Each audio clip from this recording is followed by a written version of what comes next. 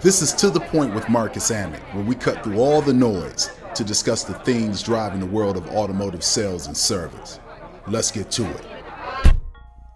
To The Point is brought to you by Rocked, the automotive industry's leading performance and engagement platform. To learn more about how Rocked helps you turn training into profitability, visit us at rocked.us. That's ROCKED.US.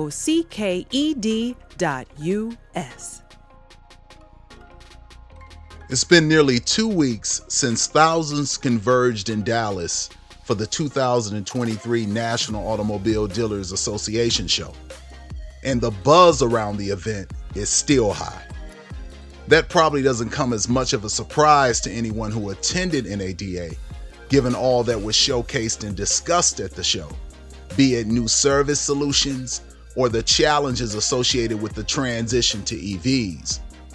This week on To The Point, we wrap up our two-part series on the recent NADA show, sifting through all the noise at the event to highlight some of the biggest takeaways from our conversations with key industry leaders about the future of auto retail in 2023 and beyond. This week's guests include Phil Langley, head of the Stellantis Dealer Network, Natalia Giner, CEO of A2Z Sync, Mike Overfelt, a GM with Carter Myers Automotive, and Marco Schnabl, executive chairman of Rocked. Phil Langley, head of the Stellantis Dealer Network, on the transition to electric vehicles. It's a new territory for everyone, not only the manufacturers, but also the consumers, right? I mean, a lot of charging capability issues, where's the infrastructure? If I buy one of these vehicles, if I'm on a trip, will it get me where I want to go and back? That's a big issue that, certainly I think there's been some reluctance out there, but, in the short term for us, it's just really getting our dealers prepared from an infrastructure point of view. They've got to put in chargers. They've got to, obviously safety is first and foremost. When you're repairing those vehicles, there's some safety aspects that have to be considered first and foremost. So putting all those processes inside the dealerships and getting them ready for the products, that's what we're engaged in right now. You might have heard we have a partnership with Future Energy. Future Energy is a Michigan-based company we're very proud to be working with to get our infrastructure where it needs to be. They're experts in electrification. They've been in this business for quite a while. We use their expertise. There's 3 things they're doing for us. They're helping us analyze the grid. That's the other thing is, do we have the power coming to the dealerships to support all of our EV effort? And quite frankly, that's one of the biggest obstacles that we have to overcome. Working with the energy companies like DTE in Detroit, making sure that, our dealers can have these charging and have the power supply necessarily to operate them. So that's been a big part. Secondly is there's going to be tons of new processes that we have to put in place within the dealership. Not just the repair process, but, obviously meeting customer expectations. We expect to see a new buyer with a lot of our, EV products, and we've got to be prepared to meet every need that they desire. A lot of concierge service, taking their vehicles picking their vehicles up from their home when it needs service, bringing it back to them to their home or business. That's what we have to do. Natalia Giner, CEO of A2Z Sync, on the need for the industry to focus more on the people that deliver the sales and service experience, and how you find and retain great talent in a new digital world. I do think that the focus has been so strongly on the customer, their experience, how they're doing, whether they're shopping online, whether they're coming in store. But we haven't really done a very good job as an industry as a whole to focus on the people that deliver the experience. Why? Why do you think that's the case?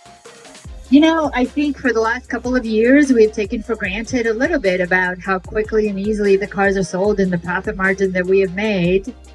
In the past, much like many other industries, employees were number 1, number 2, number 74, but they're much harder to come by.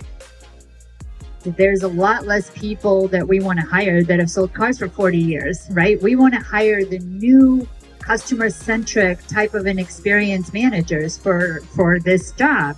And they're hard to come by because nobody wants to do car business anymore. And there's a reason for it. You know, one of the things that I've noticed in you inviting us in this space is that, and it's a compliment to you, to your company and to the team, is that everyone is very personal. Thank you. They are. You know what I mean? They're very engaging. You know, they have this sense of like they want to talk to you. They want to get to know you. It seems very genuine. How do you, from a staffing standpoint, how do you find it? Because I think that's a challenge when you talk about that personal connection. I think that's a challenge that people face throughout every facet of this. How do you make it work? How does it work for you? I think because the people that we have love what they do and they're great at it. And they bring more people that love what they do that are great at it. And I think we have a fantastic leadership team that enables them to do what they're best at doing. And a lot of times we get very lucky with the people that we have and we keep. Retention is incredibly important, right? Because you are the front face of the company. And I think one of my most proudest moments is when a client called and said, this is the best help desk experience I have ever had. And I've had many vendors in my life. I've run help desk before for a couple of years when we were just in the very beginning stages. That is the hardest job of all. But for a client to recognize how good somebody is doing that, that's a big proud moment for the company. That's actually a good measuring point. What are the other ways that you go about measuring that? Like, how do you measure that all of those things that you talk about, that we've talked about today as well as, that drives this company? How do you make sure it all aligns and it's working on a consistent basis? Sure. Accountability is a big thing, right? We hold ourselves and each other accountable for what we do every day. Customers talking to us about implementation, launch, progress. We have weekly calls with each and one of our partners. That will never go away.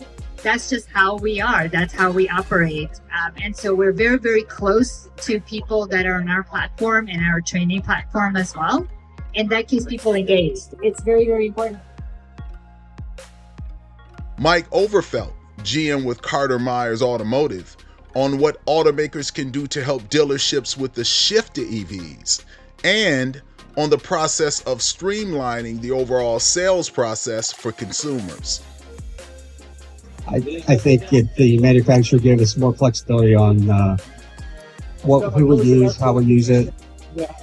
We don't have product yet for a lot of the brands, but yet we've invested hundreds of thousands of dollars on charging stations and we're seeing very little. I think we're heading down a road that people don't know a lot about it right now, and we're all trying to figure it out. But really, it's so expensive, the demands on the dealer right now. So the expense of it all, and do you think that? I mean, the OEMs know how expensive it is. So what are we missing here? What's going on? If the OEMs know how expensive it is, and you all are saying, hey, this is a challenge for us. Well, let's look at it from this perspective. Where's the middle ground? Where do we begin the discussion to sort of get this addressed? If we know it's coming, what do we do? I think we got to set a baseline. We got to say, this is the standard that we're going to go by. If you meet a certain standard for this amount of time, then we're going to leave you alone. But asking us to upgrade yearly or add stuff every year, I don't think that's right. But I think that if we have a standard that we live by until technology changes and grows and we learn more, I think that would probably be the middle ground. We talk about this idea of learning more. We talk about that connection. One of the things that I think often gets lost in the discussion with all of this digital technology, all this cool stuff, right? All of this tech is the ability to maintain that personal connection when it comes to the customer experience. Can you talk about that and how you ensure in the process that that's part of the overall experience when people come to your dealership? Yeah, that's easy. We want a frictionless process. We're in the people business. We're not in the car business. We're in the people business. People buy from people. Number one reason people buy a car is because they like the salesperson. The flip side, the number one reason they don't buy a car is they hate the salesperson. And so we're in the people business. we've got to learn how to make it frictionless. One of the challenges we have right now is they start the process online, and then they come into the store, and then we go back to step one when they come into the store and they didn't really gain any advantage, that the process isn't smooth. They go from step one to step 5 maybe, and they come in store, and then we go back to step 1. And it's really choppy. Marco Schnabl, Executive Chairman of RockEd, on getting back to the basics. Yes, so we're speaking a lot to dealer partners. We have our ear on the ground in the industry, and I will say the last 2 years have been remarkable for the automotive retail industry. You know, we have seen record profits that people still work very hard for, but it gotten a little bit easier to sell, perhaps, and to make good grosses on cars. But a lot of things happen along the way, and if you listen to the panels that are happening here at NADA, you will find that dealers are talking and are worried about the ability of their teams to go back out, come back to the basics. And the basics are not necessarily the basics they were 3 years ago. Like, the industry has also changed in terms of the technology that's available and the customer expectations that exist. So the basics may have evolved a little bit too. But the point is the same. We're changing from a market that had an imbalance in supply and demand to a market that is becoming more balanced, and likely imbalanced the other way around by the supply exceeding demand. And therefore, we got to go back, lean in, heads down and hustle, and start prospecting again, making outbound calls, bringing customers in, focus on service retention. That's ultimately going to drive sales retention. Retention has dropped overall. And there's a lot to do, right? And some people have joined the industry during COVID that are maybe not used to that type of selling. So we have to train them. We have to teach them. We have to lead them into 2023 and beyond. Do you think that most that dealerships understand going into 2023 the importance of getting back to the basics?